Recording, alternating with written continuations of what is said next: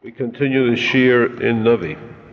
The last shir we spoke about the incident of Izebel, the wife of Achav, evil, vicious woman, queen who had killed the prophets, and how she in turn was killed. Her body was eaten up by the dogs, according to the curse placed upon her by Eliyahu Navi. Only a small part of her body remained for burial: the skull, the palms of her hands, and the feet. And this, the Gemara says, was due to the fact that she was blessed for one mitzvah she did. She used to go to weddings and there to participate in dancing, bringing simcha, happiness, to the chassan and kala.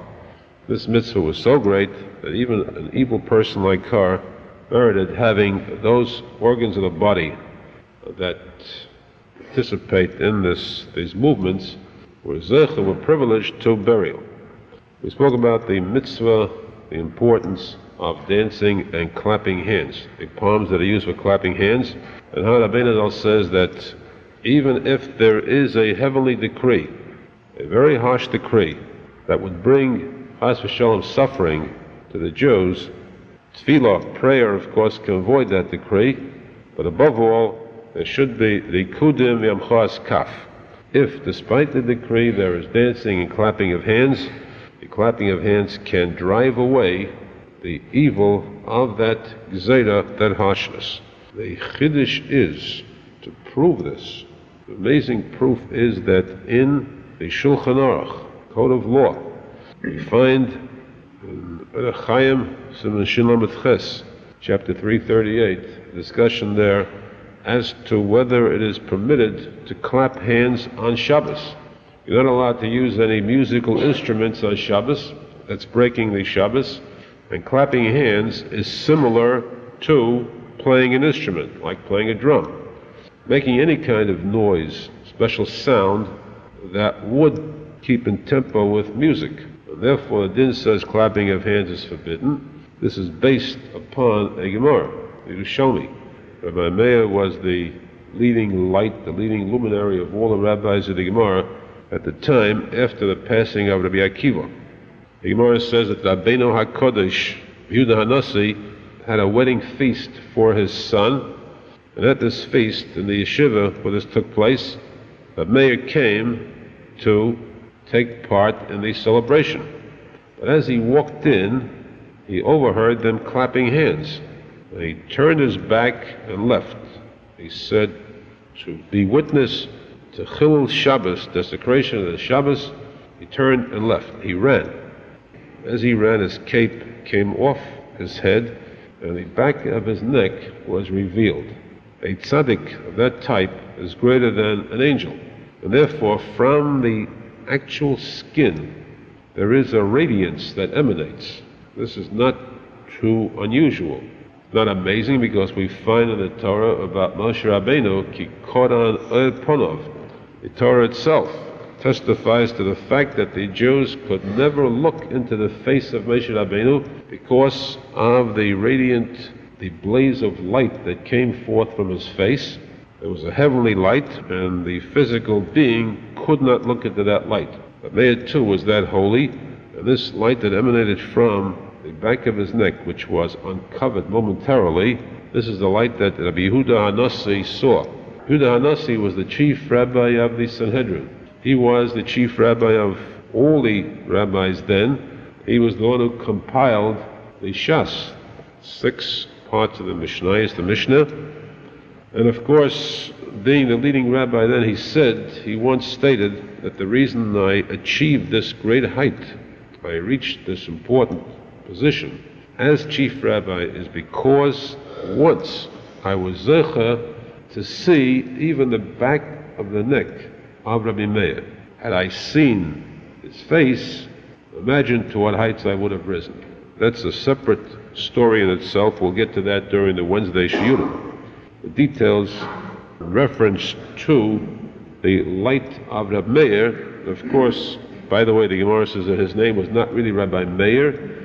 Word Meir means to give forth light, because he enlightened the eyes of the rabbis of the Gemara in the study of Torah. point of the story we bring out is that from there, the Shulchan Aruch derives that it is forbidden to clap hands on Shabbos. It is one of the acts on Shabbos that are forbidden, mashmiach kol, to make sounds.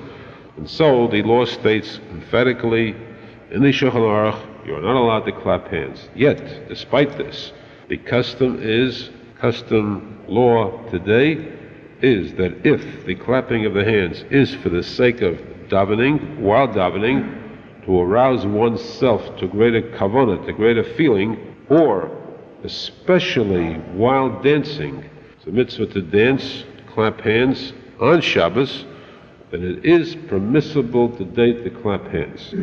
So vital is this mitzvah that despite the Isur, the ordinance against it, it is permissible on Shabbos to clap hands.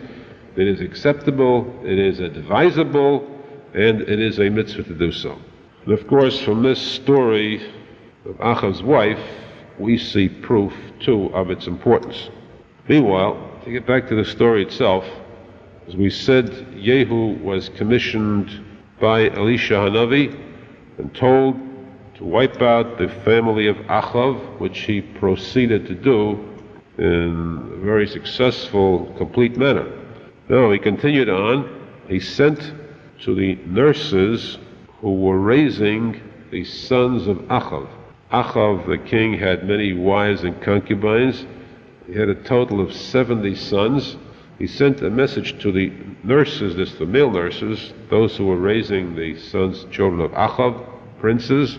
He told them, I order you to kill these 70 sons, sever their heads, and send me the package of 70 heads. I want a clean cut, neat package made of 70 heads of the sons of Achav. Now, when these caretakers of Achav's children received the message, they were filled with fear. They said, we have no chance to battle against Yehu, because if Yehu was strong enough to kill 2 kings, not just one, the king of the 10 tribes, the king of the 2 tribes of Israel, then surely we've got to accept this order and to fulfill it. So they proceeded to do this. They sent him this package he desired, and then Yehu called for a meeting with the elders of the Jews. He called them all together, and he said to them, I have a question to ask you now. I am looked upon as an assassin, as what they call, he said, as they will call later on as a hitman, because I have killed 2 kings. You frown upon me, and yet you consider yourselves tzaddikim. You have killed 70. I've killed only 2. So you're as much murderers as I am. The truth is, however, he said, neither of us can be considered murderers. We have simply fulfilled a mission commanded us by Hashem through Eliyahu the prophet, who foretold that this was going to happen. The curse upon Achav was that Achav's children, Achav's descendants, would be completely wiped out. There'd be no trace of Achav's descendants whatsoever. And therefore, he said, I'm going to complete this mission by killing not just Achav's children, but every member of his family. He proceeded to do this. He killed as many as he could find in that city. Also, while doing this, he also killed the relatives of Achazyahu there. Achazyahu, the king of the 2 tribes, Malchus Yehuda, because Achazyahu was a grandson of Achav also. By relation, he was guilty. Rav Nosson Zal in Likutei Halachos discusses this topic and says, note how we should not envy those who possess great power. There are dictators and kings who rule over nations or vast empires, and we simple, ordinary peasants envy the power they have, power and wealth. The fact is that these leaders, these kings, are guilty of a crime to which there is no comparison, a crime for which there is not enough penalty of punishment existing in this world. The penalty must be carried on to the future world, as the Gemara states, that the kings of the different countries in the world, different lands, who invariably go to battle against each other. You'll never find an era in history where there were no wars. There always were wars, and in these wars, one or the other is the loser. In fact, both are losers, because both the victor and the vanquished suffer casualties, not the kings, but their men. The blood of every human being is precious. To kill one single human merits a death penalty. A king who has power and sends his army out to battle is considered guilty of murdering every one of the soldiers who dies in this battle. Now, how can we envy these kings when we see the results of their actions? They live in glory. What is their end? One of two things. Either they are assassinated and destroyed completely, or at best, if not so, then their children or third generation are wiped out, killed. The descendants are wiped out, as we see in the history of the kings of the 10 tribes. Every so often, every other king did not die on his bed. He was assassinated, and then too, all his descendants were completely eradicated. Take the case of Achav, the wicked king. He was not killed by his servants. He lived out his time. His children went to the throne, but the fact remains that his children eventually were all wiped out. What kind of a future is that for anyone, to have every one of his seed completely erased from this earth? This never happens to a layman, to an ordinary person. This does happen to royalty. So how can we envy them? Especially since, to add to this, the Gemara says that even if they are killed, and even if their family is wiped out, they must stand judgment in the heavenly court later on. For every drop of blood they are guilty of spilling. Every soldier wounded or killed in battle goes on their record, and they must pay for it.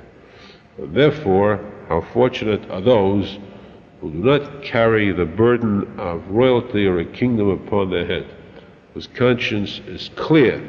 The most they ever killed in their life might be a mosquito or two. But never have they on their conscience the fact that they are instrumental or directly guilty in mass murders, mass slaughter. This, of course, applies to kings, dictators, presidents, and so on. There are cases of battle for defense only. That too is very rarely found. If, of course, it does exist, it's a mitzvah for one to defend oneself. There is no guilt there at all. There is also what is known as a milchemes mitzvah, a war of attack, which is a mitzvah if this mitzvah comes directly from heaven. Command by Hashem, for example, to wipe out the tribe of Amalek. There, the opposite is true. The case of King Shaul, he was told to spill blood, kill, erase the memory of Amalek from off the face of the earth. There, because he had a slight pang of conscience, a degree of pity where he should not have had it, he lost his kingdom because of the fact that he had compassion on the evil king of Amalek. So that's called a milchemes mitzvah, a war which King David waged throughout his life against the inhabitants of the land of Canaan. That's a war of mitzvah, where it's a mitzvah to erase those who are against Hashem. Otherwise, there is no excuse for war. And it is something that for a long time to come, those who are guilty, bringing about these battles, will have to pay the ultimate penalty. Now, Yehu, of course, was doing this, in this case, the killings were commanded by Elisha Hanavi. He was doing what was right. So he continued on. He went to the capital city of Shemanim. He took with him his friend Yonadav ben Rechav. Yehu, as we said, was a valiant warrior, one who injected fear into his opposition. He was extremely brave, courageous, and able. So he said to his friend Yonadav, "Watch now how I shall avenge the honor of Hashem, the Kanoi." He went to Shemna, and there he killed the rest of the relatives and friends of Achav, those who were accomplices in spreading idol worship. Then he said, "Now I shall proceed to really bring satisfaction to heaven." He called the Jews together. Remember, these 10 tribes were saturated with Avodah Zarah, idol worship. He made an announcement, a proclamation. He said, "Till now you have had King Achav and the like." King Achav worshipped idols. The main idol was the Baal. He said, Achav served the Baal a little. Yehu, that's himself, he said, is going to serve the Baal much more. I'm going to show you how to really worship idols. This, of course, brought about a favorable reaction on part of the Jews, who were happy to hear this. They were so deeply immersed, embedded in idol worship. This was a trick on Yehu's part. So he said, "I hereby make a proclamation. We're going to have a very special celebration, a holiday in honor of the Baal, and we want that every single one of the Baal's prophets, the priests of the Baal, shall assemble in the temple of the Baal. I want everyone there, not one shall be missing." All came. This giant temple was filled completely, standing room only. Then Achav again announced that those who come should be dressed in the special priestly garments of the Baal. Only those wearing those garments are to be admitted. This too was fulfilled. And then he said, "Now search among yourselves for spies. There might be some who believe in Hashem, who worship Hashem. Weed out those spies and get them out of this building immediately. Search among yourselves and recognize if there's one that you don't know, get him out." They did this until he was positive. There was no doubt whatsoever that the entire building was filled with the worshippers, the priests of the Baal. Then he took 80 of his strongest men, stationed them outside, and said to them, "Now, you 80 are responsible. This building is filled. Anyone that gets out alive, it's your life for his." When they heard Yehu say this, they knew he meant that. Go inside and clean up that mess in there. In fact, make a mess of it. Mess means a corpse. Make a mess out of every single one in this place. See that they're all completely wiped out. The 80 chosen, selected soldiers of Yehu completed this task to perfection. So Yehu destroyed and wiped out every one of the Baal's prophets and priests. The prophet Yonah, remember that Yonah we have is a short sefer dealing with Yonah and the whale, or Yonah the fish. We've mentioned time and again the importance of Yonah, aside from that fact, Yonah was that originally the child brought back to life by the Navi. Prophet Yonah now came to Yehu and told him because of the fact that he had fulfilled the command of Hashem. When Hashem says, give charity, have pity for a fellow human being, and then Hashem says, kill, there should be no difference in the way a person fulfills these two commands. Whether Hashem says, give life to, give kindness to, or give death to, a person should accept Hashem's command in the same vein. Because he said you went into this with such relish, you've completely fulfilled the command of Hashem in this case. For this, not only you shall reign over the Jews, but 4 generations, which is a rare number, 4 of your generations shall reign too over the Jews. Now, despite all this, Yehu would seem was good. He destroyed the Baal's followers, yet Despite the message he received from the Navi, he could not bring himself to true faith in Hashem. He still maintained idol worship throughout the Jews. He had the power as king to eliminate all idol worship, yet he did not. He kept this idol worship going, and for this he was punished with Hazael, the powerful king of Aram. You recall, if memory is functioning slightly, you'd recall in the last Shia that Elisha Hanavi cried when he told Hazael he'd become king of Aram because he could foresee the trouble he's going to make for the Jews. Hazael denied this at the time, but we see throughout that Hazael, the king of Aram, and his son Ben-Hadad, whom he named after the king whom he had assassinated, both oppressed the Jews very seriously. In this case, because Yehu committed the sin of sustaining the idols of Avodah throughout, he had trouble from Hazael constantly throughout his reign. He reigned for a period of 28 years. It is important to note a sidelight on this story. The Gemara says, how is it possible, very important point, how is it possible that Yehu, who had seen these miracles, he'd been given a message from Elisha Hanavi through his messenger Yonah, the prophet Yonah, told that he would become king. This was fulfilled. He had seen the other miracles of Elisha Hanavi. He had received a further message from Hashem congratulating him, commending him for what he did. How come that he turned to idol worship? It's very illogical. It doesn't sound feasible. What possible gain could he have had? Or what could have led him to idol worship? The Gemara answers, the tongue of a person is a messenger of life or death. A person's tongue, if it speaks evil, lashon hara, slander, can cause death to the recipient, the party about which it is spoken, especially to the bearer, to the one that speaks it. That's how bad lashon hara is. A person's tongue can bring life.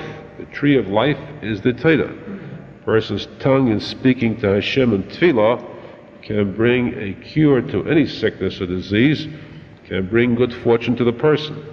A person's tongue can trap a person too. We find in this case how one must guard his words carefully. The slip of a tongue can bring about a person's downfall.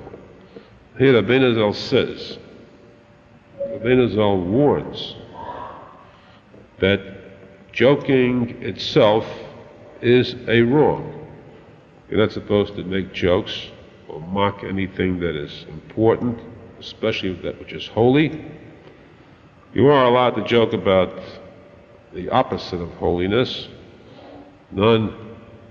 non-Jewish items, those atheistic items. The joke about something which is holy is forbidden, especially under no conditions is a person to speak frivolously, lightly about Hashem, about a mitzvah, about the Torah, about anything holy. If he does, if he says, for example, for a joke, he's going to eat unkosher food, jokingly, this can lead him, the tongue can trap him into fulfilling this word. Because bris krusolis vasoyim, the power of the tongue is so great that even the lowest person in the world can sometimes carry a prophecy on his tongue. His words will be fulfilled. So a person should always say, speak words of purity. And that's why too, Rabbeinu Zal is safe for me to says, a person sometimes falls into a depressed state of mind where he chas v'sholom, God forbid, has for a momentary has a skepticism, a slight doubt in faith, chas v'sholom emunah, then the instant cure for it is to state aloud, just to say the words, Ani Ma'amin b'emunah shlema, I believe firmly, implicitly in Hashem, in the Torah, and this can drag him out of this depressed state. because just saying the words alone are not important, even if in his heart he doesn't actually feel it. This is the power of the tongue. By the same token, a person says, Chas v'sholom, he does not accept, he does not believe, even if he's the greatest believer, the biggest tzaddik, this can drag him down. In the case of Yehu, the Gemara says, note, he said for a good reason, for a good cause, to mislead, to draw into a trap the followers, the leaders of the worshippers of the Baal, the idol Baal. So he said, Achav has worshipped the Baal a little compared to Yehu, who will worship him a lot. Though this was said in jest, this was said without really meaning it seriously, yet his tongue trapped him. It had to come true. Because he dared to make a statement like that openly, something which is next to action is the tongue. The Zohar Kodesh says that everything in existence must go through three processes. First, the planning process, the brain, and then a person, for example, plans to build a home. In his mind, he conjures up a vision of what the house is supposed to look like. Then he works on the building of the house itself. But in between these two, there must be this speech process. Even if the words are inaudible, or he imagines nothing is spoken, yet there must be, to a degree, speech, words must be said. No action can come after thought unless there are words in the middle of this, between these two. So in this case, we see that the thought, thinking about idol worship, is considered a sin. A person who thinks matters that are of atheism is guilty of idol worship. Hirhud avodah zarah, to think of worshipping idols, is about as evil as the actual idol worship. And since speech is even closer to action than thought, therefore the words of Yehu were that incriminating, even though they were said in jest, that this brought about his downfall in that eventually he did turn to idol worship, and therefore his reign was not really a successful one. This, the Gemara shows an example of a warning as to how a person must guard his tongue. And again, the way Rabbi Shimon ben Yochai Zal said, we discussed this in the Gemara class, Shimon ben Yochai Zal, who said that if he could have had his opinion voiced at the time of creation, he would have advised heaven to create a person a little differently. Instead of creating a person with 2 eyes, 2 ears, 2 nostrils, and 1 mouth, he would have said, in all fairness, give a person 2 mouths. Imagine if a person can daven and learn at the same time. Use 2 mouths, he can cover so much more ground. Then Reb Shimon Yochai Zal reversed himself and said, I take that back, because I see how much evil is spoken with 1 mouth. Imagine if people had 2 mouths, how much harm they would do in this world. He said, heaven knew better than me, and left the person with 1 mouth, which even in most cases there is too much. Because Hashem, in order to prevent a person from speaking evil, erected 2 walls to stop this tongue, which snakes its way out of the mouth and speaks with the slandered lashon hara of the original snake, the serpent. And for this Hashem built a wall of bone, the teeth, and a wall of flesh, the lips, to stop the snake from coming out. And yet, despite these 2 walls, the tongue keeps coming out and getting into trouble. So that's why, again, the Gemara says a person must guard his tongue, because within the tongue lies the power of life and death. And the Tzer L'Shoncha, guard one's tongue. Now the Torah says further that the mother of Achazyahu, remember that Achazyahu was the king of the 2 tribes whom Yehu had killed 2. His mother, unfortunately, was Atalia, the daughter of Achav. Being the daughter of the wicked king Achav, she had Achav's blood in her, and she was that same type. the mother of Achaziah was now killed. She decided this was her chance to become the queen mother. And so she went herself, killed all of the children of her own son Achaziah, and thereby took over the kingdom, became queen of the 2 tribes of Israel, and ruled as queen, ruled supreme. However, Torah says that Achaziah's sister succeeded in rescuing from the hands of Athaliah one small child. Yoash, the son of Achaziah, was saved by Achaziah's sister. He was taken away, and she kept him hidden in the Beis HaMikdash. There, she gave him to Yehoyada HaKohen, Yehoyada the Kohen Gadol. He was spirited away there, kept hidden in secret by Yehoyada. This lasted for a period of 6 years. 6 years' time, Athaliah reigned, while Yoash slowly grew up. The 7th year, Yehoyada finally revealed this to the leading generals of the army.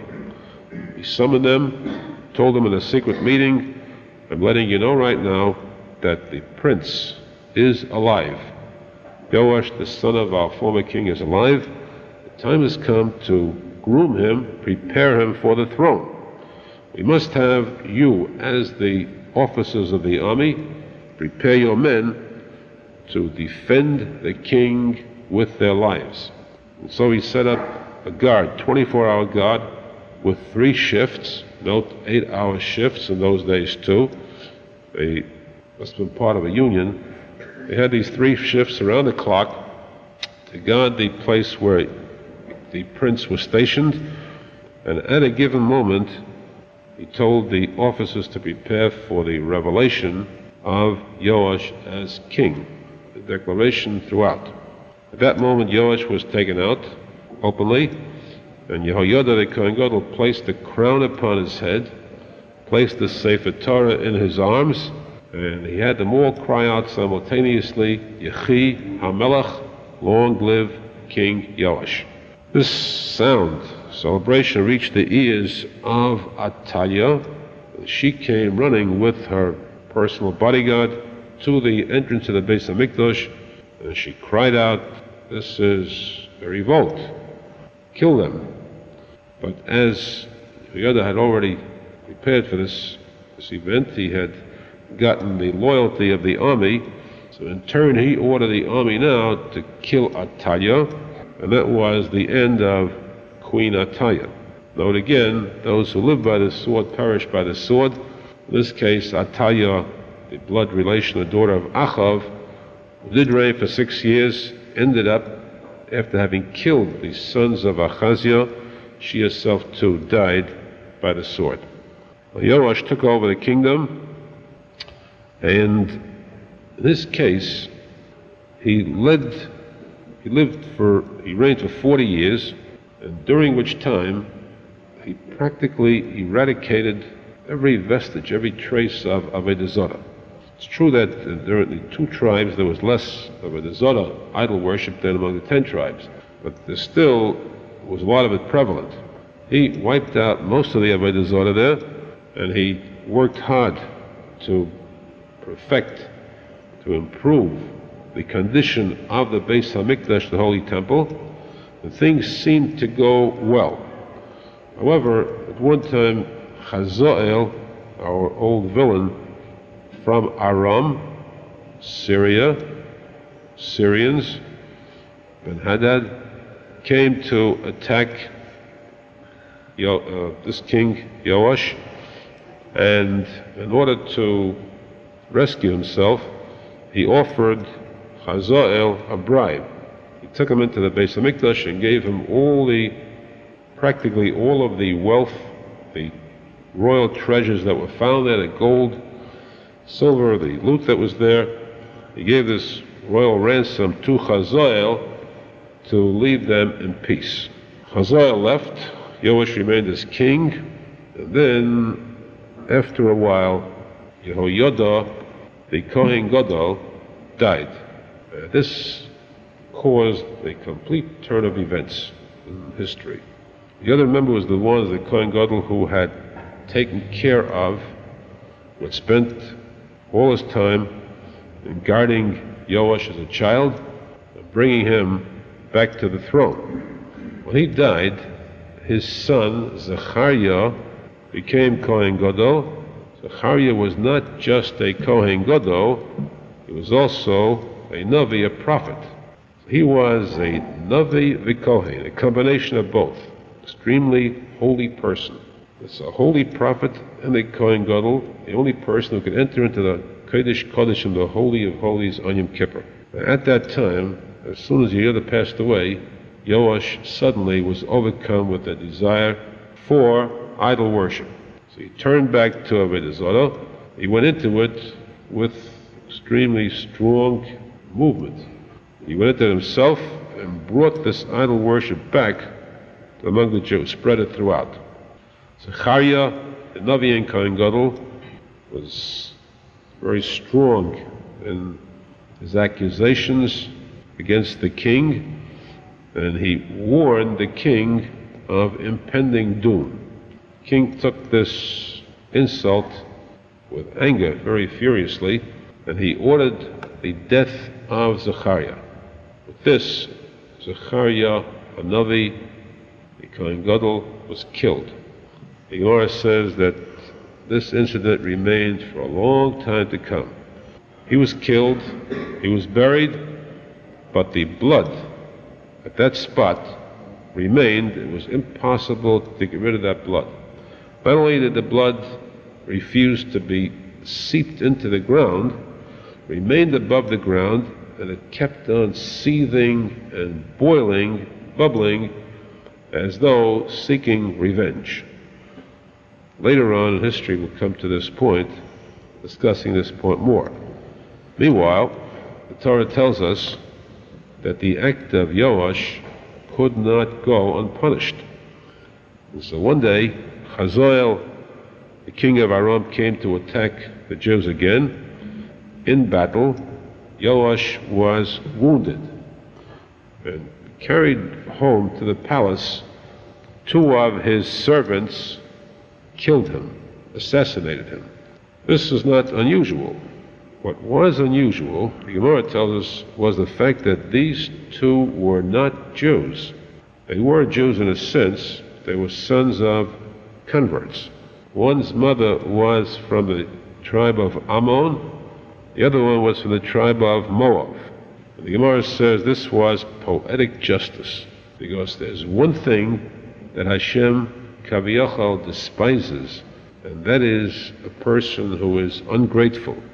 In this case, we find that Avraham Avinu, if you recall the story when the 4 kings attacked the 5 kings, the story in the Chumash, one of the 5 kings was the king of the city of Sodom. The city of Sodom lived the nephew of Avraham Avinu, Lot. When this happened, Lot was taken captive. Avraham Avinu set out alone with his servant to do battle against those 4 kings. This was attempting the impossible. And yet, with the help of Hashem, he was successful. He destroyed the 4 kings, and he brought back Lot from captivity, actually saving Lot's life. Now, if you recall afterward, Lot's daughters committed incest, and they gave birth to 2 sons. These 2 sons were the heads of those 2 tribes, Ammon and Moab.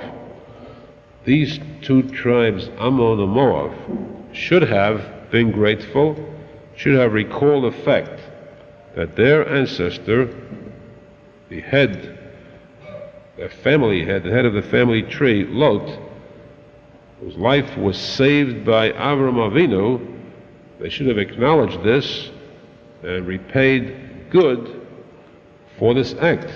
Instead, they set out to destroy the descendants of Avram Avinu, children of Abraham, by hiring Bilam Harosha to curse them, to cause their downfall. It means that they were the symbol of kafui teva, persons who were ungrateful. Therefore, following the same token, here, those who were kafuye teva, those who possessed that despicable trait of ingratitude, now turned about. These two servants of Yoash, they were the ones instrumental in killing Yoash, because he showed too his lack of gratitude to Yehoyada. Yehoyada, the Kohen Gadol who saved his life, who elevated him to the rank of king, and he turned and killed Yehoyada's son, Zechariah Hanavi. So that this was poetic justice, Yoash, the ungrateful one, being killed by descendants of Ammon and Moab, were the first ones to show a lack of gratitude. Still, again, the Torah teaches us the point that a person should always be careful to show his gratitude, gratefulness for favors done to him.